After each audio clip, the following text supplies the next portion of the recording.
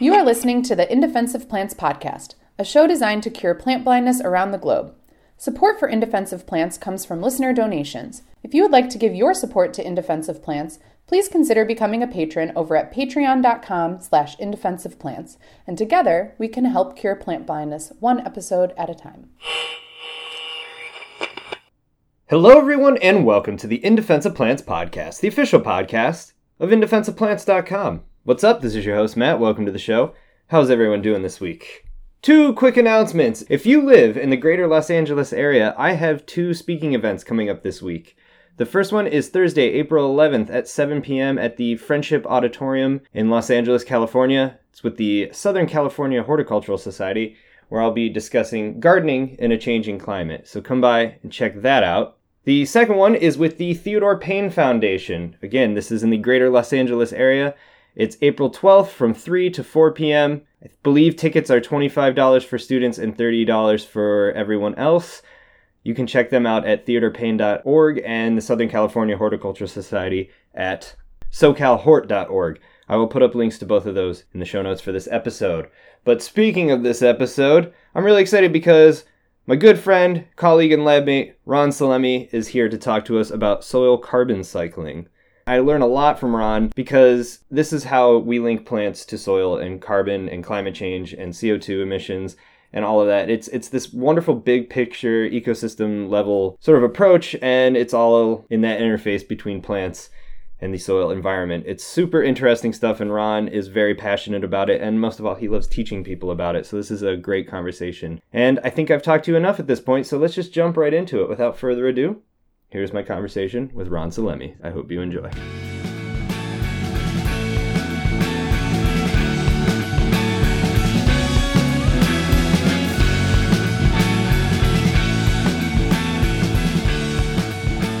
Hi, Ron. How's it going, Matt? It's good. Glad to have you in the driver's seat after how many years? Four? Nice. Ron is here. We're buddies. Should mention that, why we're being so informal right now. We're lab mates. Ron, introduce yourself. Hi, my name's Ron Salemme, PhD student at University of Illinois. And I've been working with Matt for the past 4 years. It's been a pleasure, but we have you here today because you specialize in soil carbon cycling. I think between you and Mara, it's the topic of our entire lab that I understand the least, or at least have been introduced to the most, I guess. Because it was a steep learning curve with all of your presentations and prelim proposals and all that jazz. Yep, I can see that. Probably the same way we feel about your research. And that's fair. But that's what's cool. I like our lab because we're diverse and we never really get stale on one topic from week to week. It's pretty varied. So when you say soil carbon, I mean, like, were you a geologist before this? What got you into soils and why soil carbon? Well, I was a forestry student when I did my undergrad, and I kind of just happened to fall into soil science.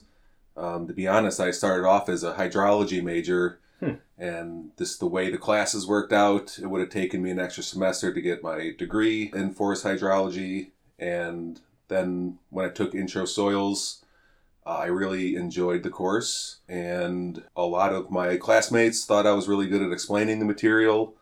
And so I kind of just fell in love with soils at that point, and been going with it ever since. That's really cool. I wouldn't expect sort of it to be accidental. I feel like, I don't know, geology seems like the gateway drug into that topic. But yeah, a good teacher or a good course or something can go quite a long way in changing someone's trajectory. Yeah, and I went out to school at Humboldt State, as you know, and they had some excellent teachers there. Like Joe Saney, the lead soil scientist at Redwood National Park. And then, all the other professors were excellent as well. Joe's actually not a professor. He was just a lecturer. Yeah, but I mean, that's someone who had tons of hands-on. That's what they do, is like, they're there to tell you about a subject really well, which is cool.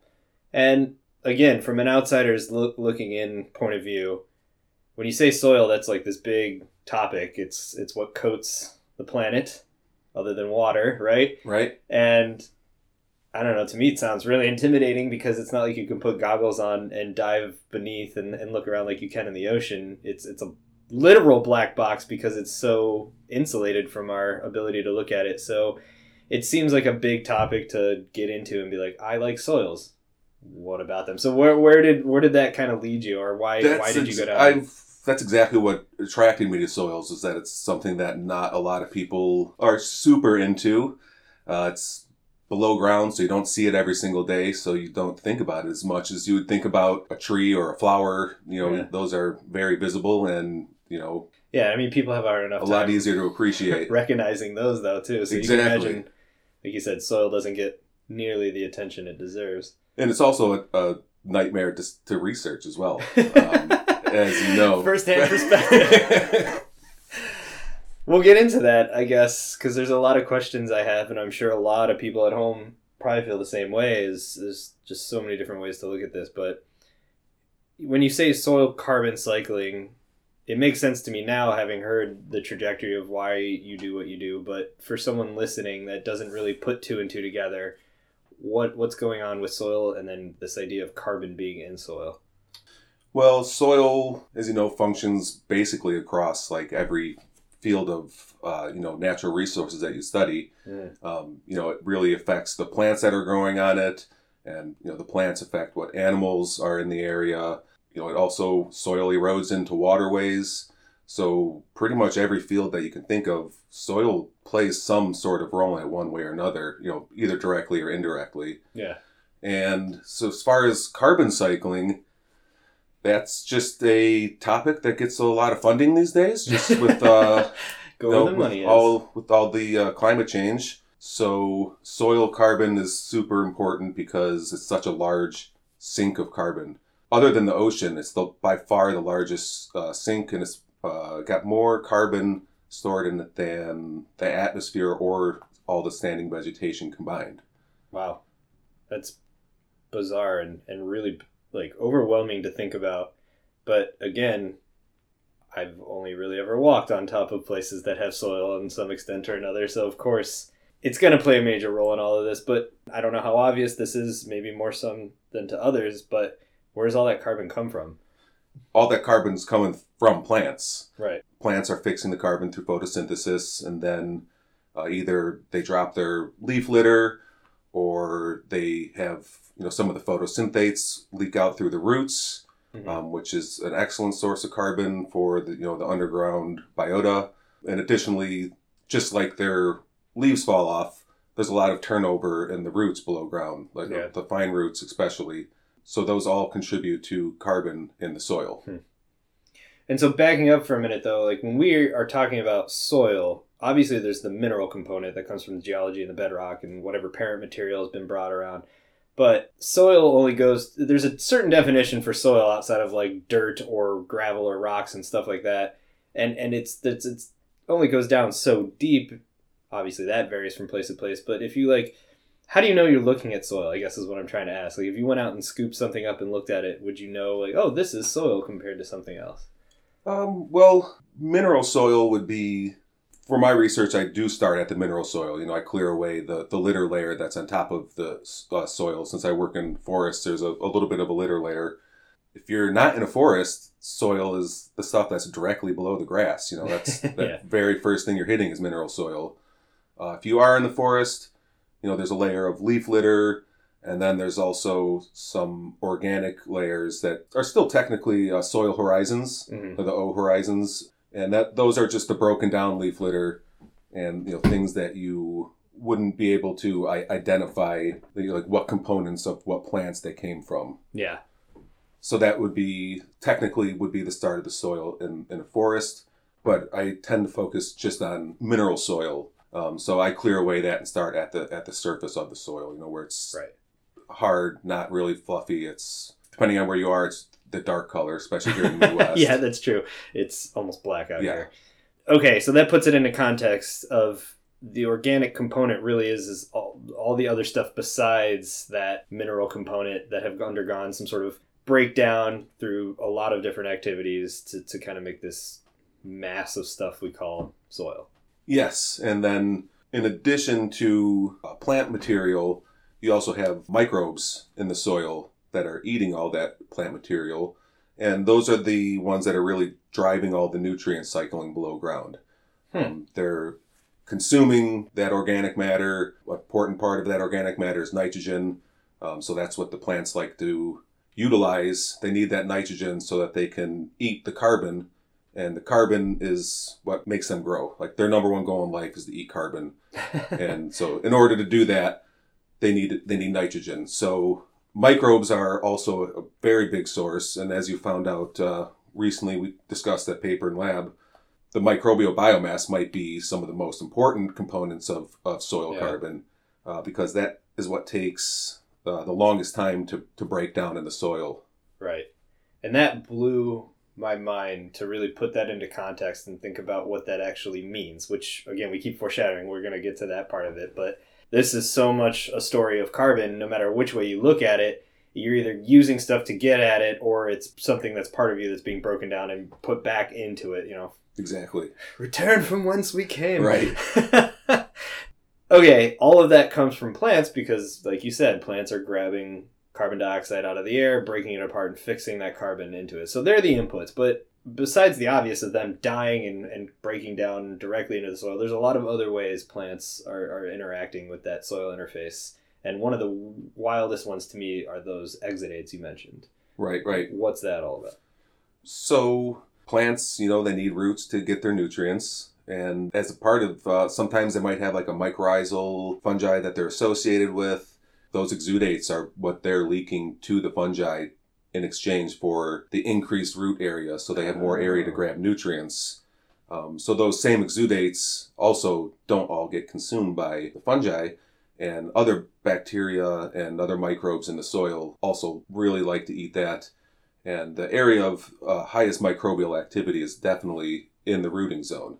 So that's really where the most change is occurring in soil carbon and nutrient cycling in general.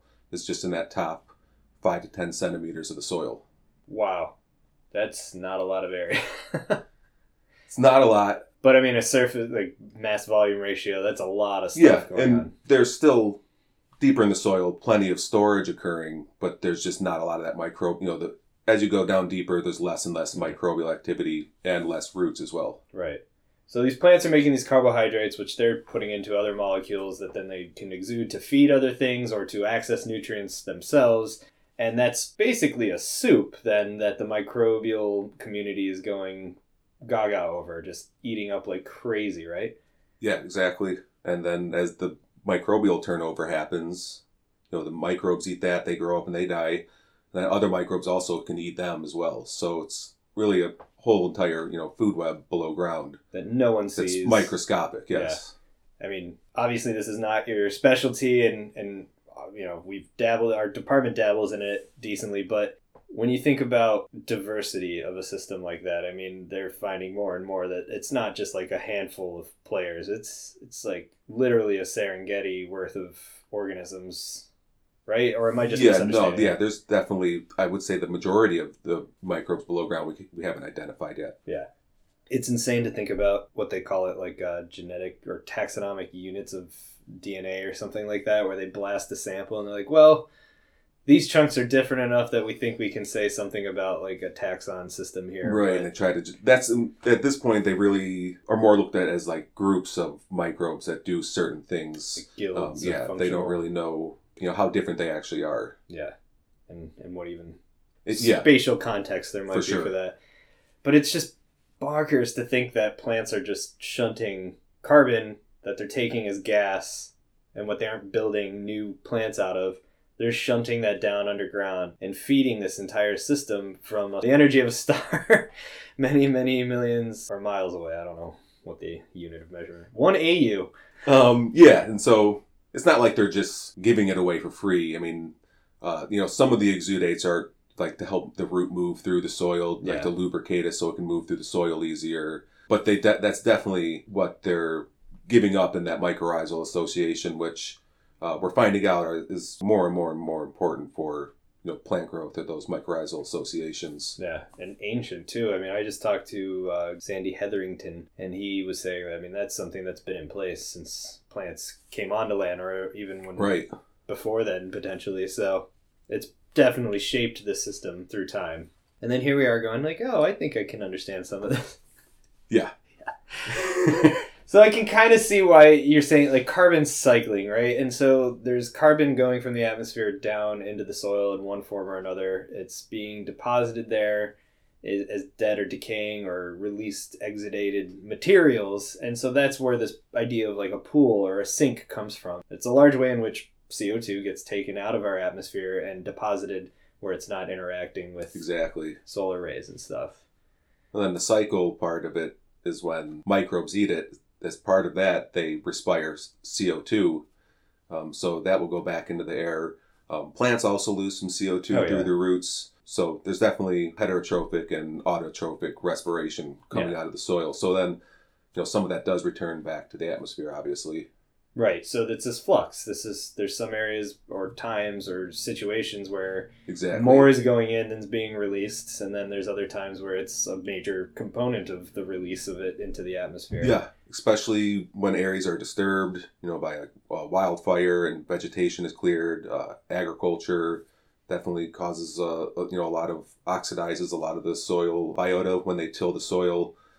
So disturbance definitely accelerates the loss of CO2. But in natural ecosystems, typically soil would serve as a sink rather than a source. Wow. So really, anthropogenic activity or major disturbances in one form or another are what tip the scales in a lot of cases. I mean, obviously, naturally it will happen. Yeah, I mean, there's landslides and things that happen naturally. So, anthropogenic factors definitely increase the release of CO2 from the soil.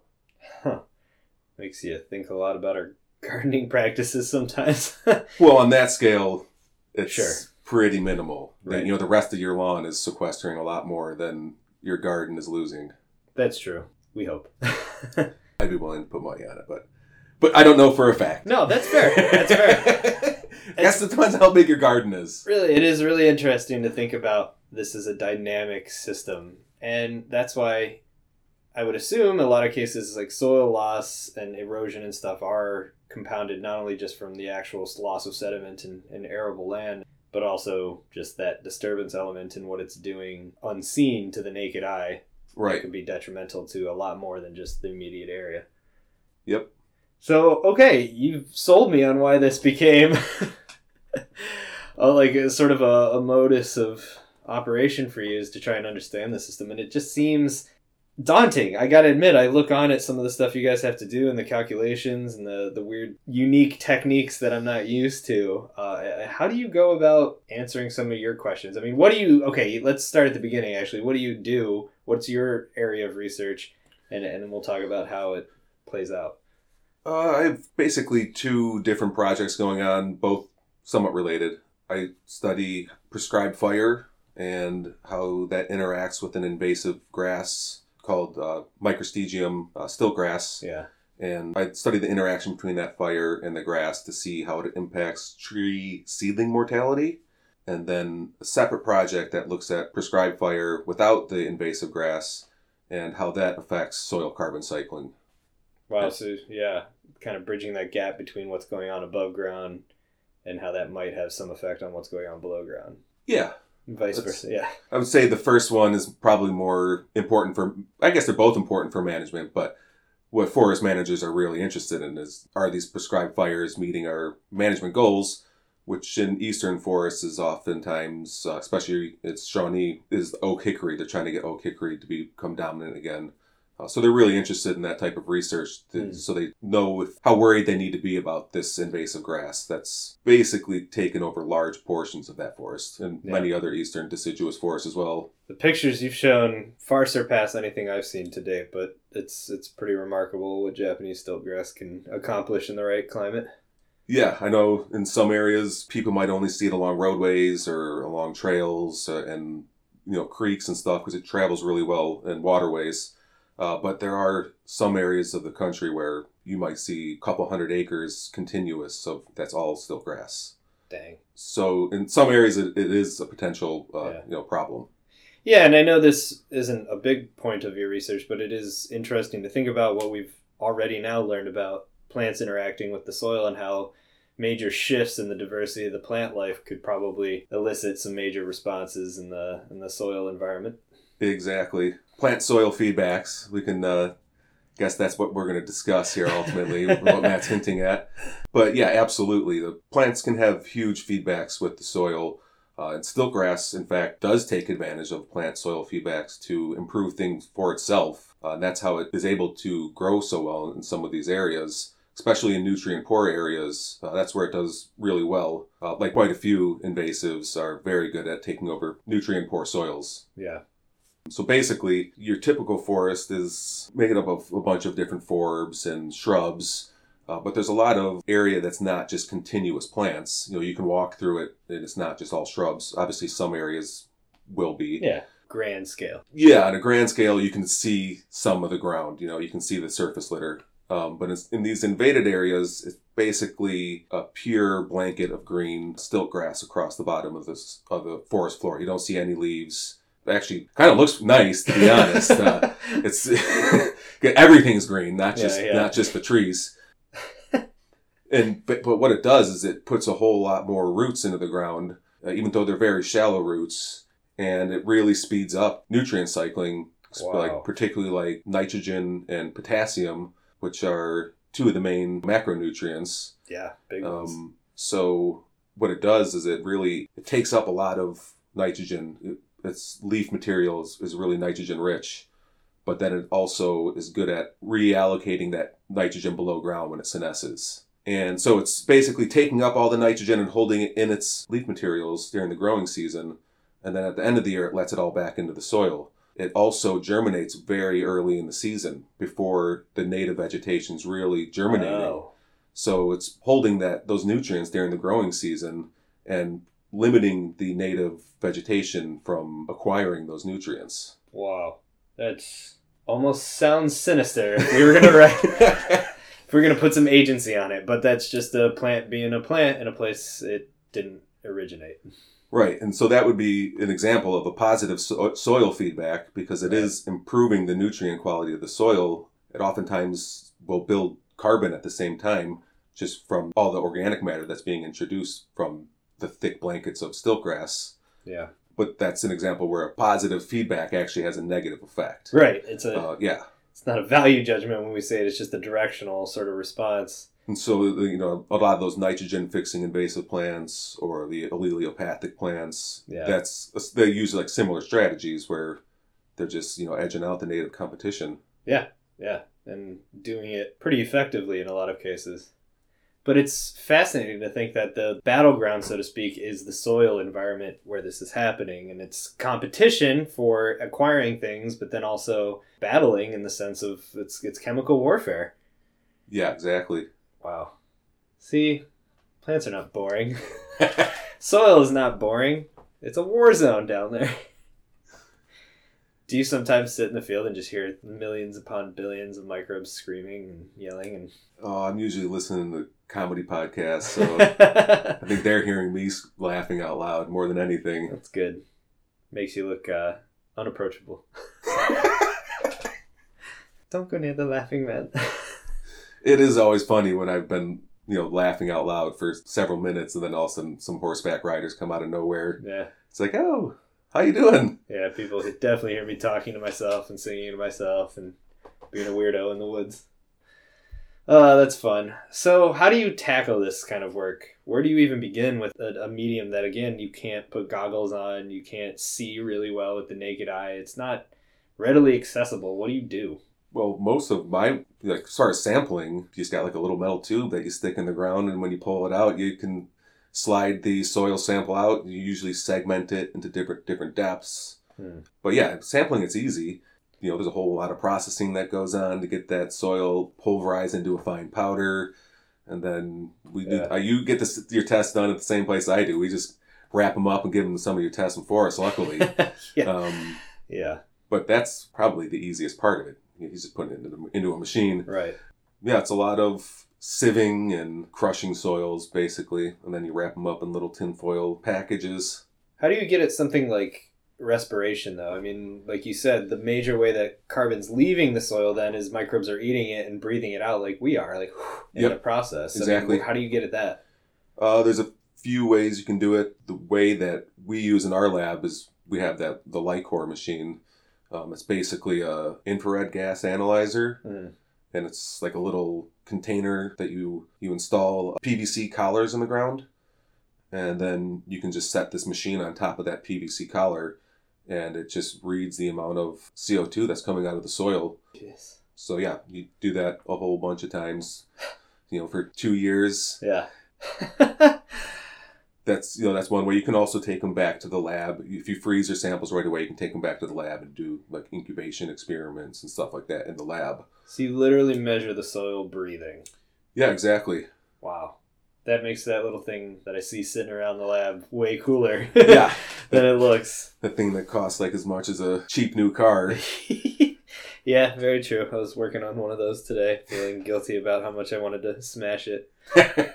But dang, so it's a lot of indirect, they are direct measurements, but a lot of different ways at trying to figure out how much is going on underneath the soil at any given time. So where does fire really start to factor into this?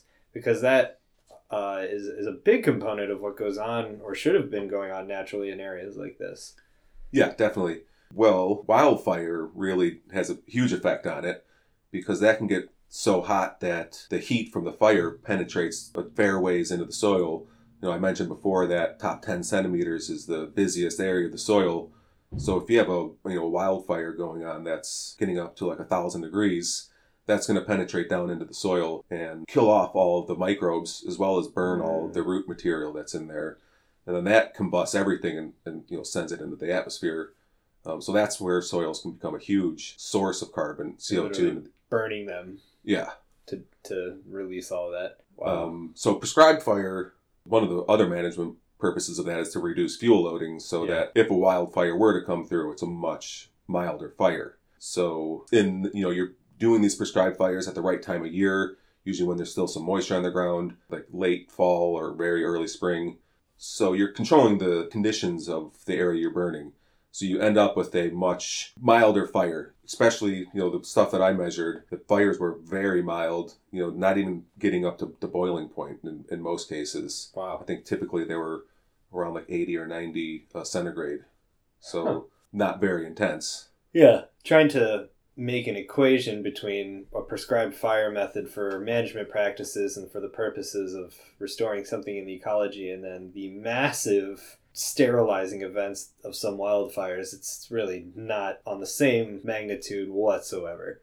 Yeah, not even close. Yeah. A lot of people have seen a grassland prescribed fire. Yeah. And those are some pretty big fires going through those flames are pretty big, particularly in stiltgrass invaded areas. The litter stays very moist, very green late into the season. Mm-hmm. So if they're burning it late in the season, there's still a lot of green vegetation, and you get very mild fires just because there's so much moisture. Conversely, if you're burning in the spring, it's just after winter, so everything had melted. So yeah, you're never getting those. It's not the same as when they're burning a grass field. Yeah. It's, the flames might get up to 1 meter tall, but I think on average in my plots, they were probably 50 centimeters. Right.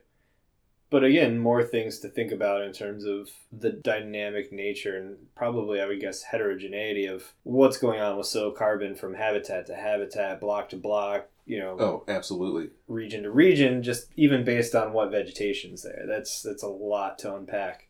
For sure. And obviously you mentioned a lot of this is being done for restoration, or at least to manage the forest and bring back oak hickory. That's a declining forest type in our area at the expense of, sugar maple and hackberry, which is more mesic, wet forest. And so I would imagine then seeing how the plant communities can affect sort of the microbe communities, which affect soil carbon, that also feeds back into like the fire dynamics too, like you said, with how hot it gets, how much gets burned. And I could see there kind of being like a tipping point where it's extremely hard to come back after a certain amount of time. I would, basically once the plants start coming back is when the microbes will start coming back. Yeah. For the most part. They need those plants there for their food sources. Wow. And just to think about when people, what use does it have? Oh, the chestnut, we lost that, but nothing major happened. It's like, you don't even know what was going on beneath the soil. It sounds like the communities just really inform one another. And to think about, again, what you could be losing when you're losing any species and not really knowing what is being lost at the same time. Yeah, definitely. And also, research has shown that species diversity has a big effect on these plant soil feedbacks. Different species have different groups of bacteria and microbes that prefer that species.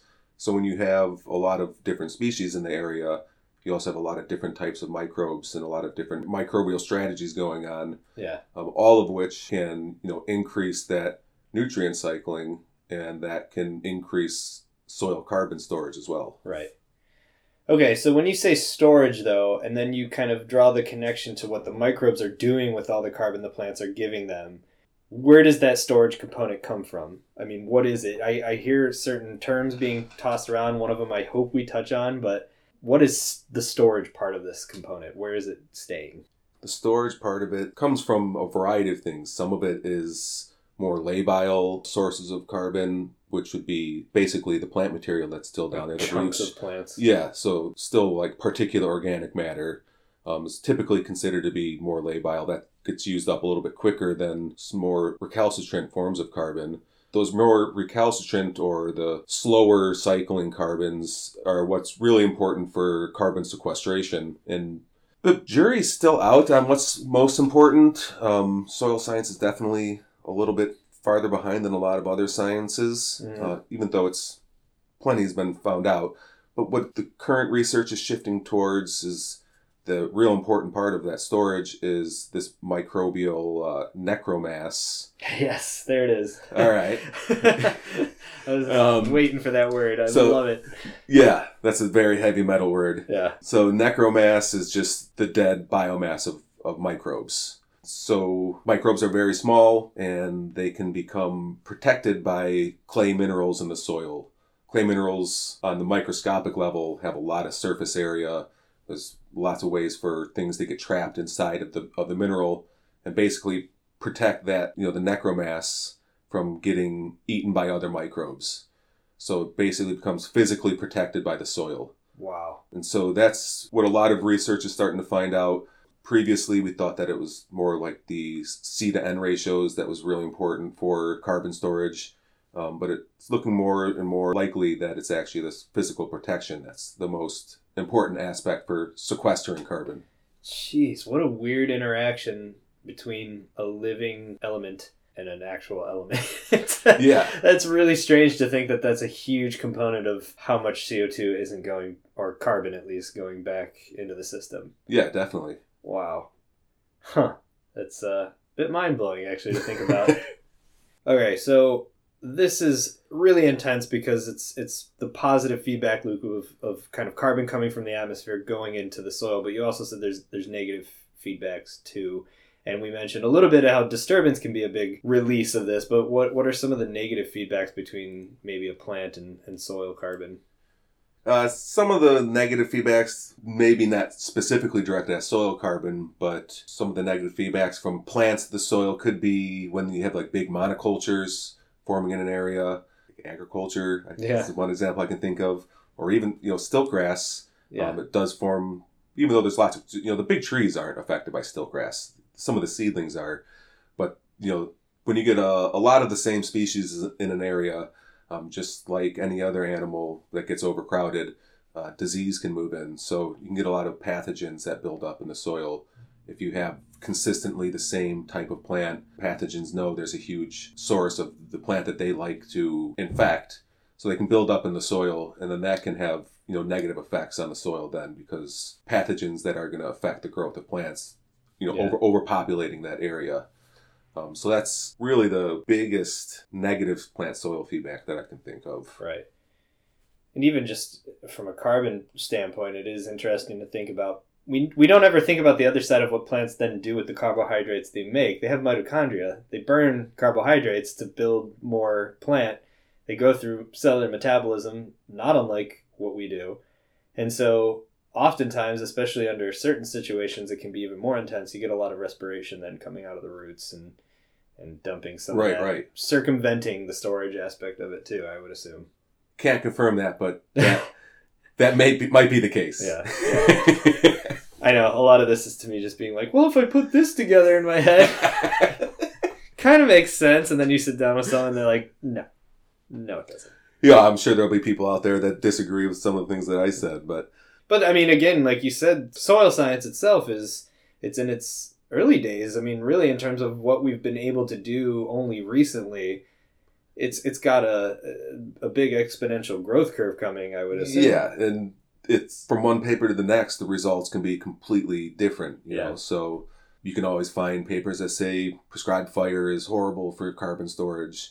Other papers might say it improves carbon storage, and a lot of them say it doesn't do anything for carbon storage. So yeah, there's definitely a need for a lot more research in you know, a lot of soils areas. But I think on more of like an educated opinion side of things, do you think it just has to do with the fact that all of the factors that contribute to what's going on underneath the soil are dynamic, and it's going to be pretty different in a lot of different spots, and coming up with general rules in a system like that, as anyone who studies ecologies knows, can be kind of difficult. Yeah, especially on a large scale. You're always, you know, we know what's going to go on in a very small scale. That's easy. You know, I can tell you that every one of my plots what's going on in the soil. But those vary quite a bit, even just within my own research area, which is, you know, all within one forest type. So you can imagine, you know, a rainforest is going to be a lot different than a boreal forest. There's a large range of what can be happening below ground. And that's another great point to bring up, is just like geology is really kind of one of the major cores in influencing this, climate is going to play a huge role in all of this. How hot it is, how wet it is. That's a major factor in determining what's going on with the soils, right? Absolutely. Especially the moist part of it. You know, microbes really need a fair amount of moisture. They don't like drought. Mm-hmm. So that can have a big effect depending on how hot things get in the coming years. Yeah, and I mean, think about how hot things are in the desert, how dry things are in the desert, and what that quote-unquote soil looks like most of the time. And then think about going to somewhere like southern Appalachia, which is a temperate rainforest. And I, in some places, couldn't scrape down to the mineral soil. Right. So, everything in between. Yeah, that's exactly how the forests out west were, too. You can step into a hole and you're, you know, up to your waist and litter. Yeah, it's amazing.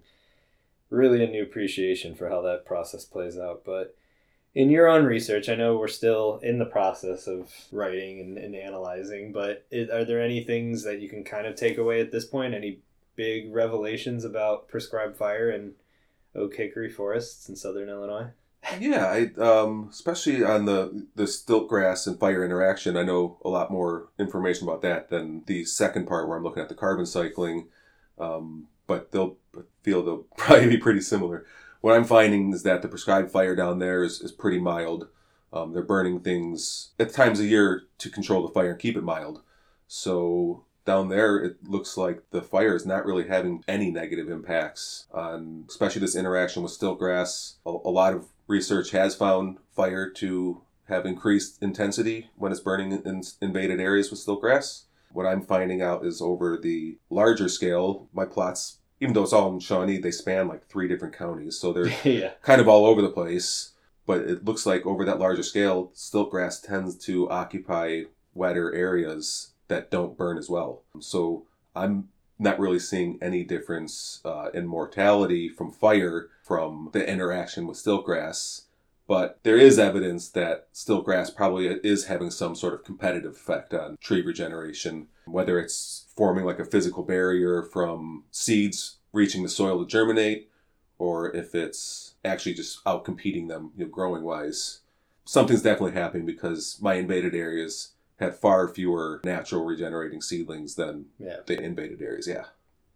I mean, that could be a topic in and of itself for another time, but I think overall, in the grand scheme of things, you know, climate change is this giant global issue. It's something that have to happen on the national scale, but for anyone listening that kind of wants to get fired up or is thinking about soil conservation and soil carbon sequestration, I mean, is there anything the average listener can do to kind of contribute to a better, or at least a less uncertainty about how to deal with carbon and dealing with soils and to do better in that process? Or is it just too hard to say, besides no disturbance? I mean, one huge thing you can do is to be active, like in your community when there's talks, issues come up about prescribed burning. Yeah. People in, especially the western U.S., are all too familiar with the horrible wildfires and how bad those can be. The government has to jump through a lot of hoops to burn public land. So you get a lot of people that don't like fire. You get a lot of people that don't like to see the burn marks on their trees, so they don't want the prescribed fire. You get a lot of people out there with weird points of views that are going to these meetings and saying, we don't want you to burn this stuff. So it would be great if people could go out there and say, please burn this stuff. It's good for the soils, good for the environment, it's good for all the wildlife. Yeah. That goes a long way in mitigating these wildfires. And then at the same time, you're also helping build healthy soils that are going to sequester carbon. And that's like our number one hope for fighting climate change, is putting it in the soil. I know science is working as hard as possible to come up with other methods to do it, but we already have a real great one, and it's growing all over the world. Yeah. And we're not treating soils very well, are we? I mean, you've done enough teaching to kind of have a grasp on worldwide the picture for soils that we've probably taken it for granted too long, too much, too often. Yeah, absolutely. I mean, another thing you can do is donate to people that are trying to save the rainforest, because that's a huge issue. All that slash and burn agriculture, or like clearing land for livestock. It's just like wildfires, you're releasing tons of carbon into the atmosphere. So that's another way that you could help if you really want to go the extra mile. Yeah. So good insights, man. I appreciate you taking the time to talk with us. If people want to find out more about you or get in touch with you, I mean, you're not terribly active on social media from what I can see, but... Yeah. You can send me a letter. It has to be by donkey or by pigeon, just so you know. Yeah, I really don't have any social media that. And that's okay. You're probably a lot less stressed than most people as a result. But anyway, I mean, thanks for talking with us. This is fascinating stuff. And I mean, every time we talk about soils, I learn something from you. And I think a lot of people can say the same today. So thank you. Awesome, man. It's been a pleasure. Yeah, great to finally have you on. Really interesting stuff, really important stuff. We really got to do better by forest health. We got to do better by soil health, and really just start considering soil and carbon stocks and all of those things that can affect us, especially with the way we treat our local landscape. I thank Ron for taking time to talk to us. We're all busy folk in the lab, and I know what his workload is like, so it's always great when we can sit down and have a nice relaxing chat about some of the stuff that we work on day in and day out. Again, thank you everyone for listening. Special thanks goes out to all of our patrons over at patreon.com/indefenseofplants. Our latest producer on the podcast is Brandon. Big thanks to Brandon for helping make this show what it is, and a big thanks to all of our patrons over there. If you want to go check that out, again, it's patreon.com/indefenseofplants. Also, plenty of t-shirts still for sale. You can customize, pick your own style, pick your own colors, and choose from a variety of different logos and fun stuff like that. That's teespring.com/stores/indefenseofplants, and a portion of every purchase is being donated to the Rainforest Trust. That's it for this week. Do not forget to check the show notes for both my Southern California Horticultural Society talk on the 11th and the Theodore Payne Foundation talk on the 12th. All right, everyone. Thanks for listening. This is your host, Matt, signing out. Adios, everyone.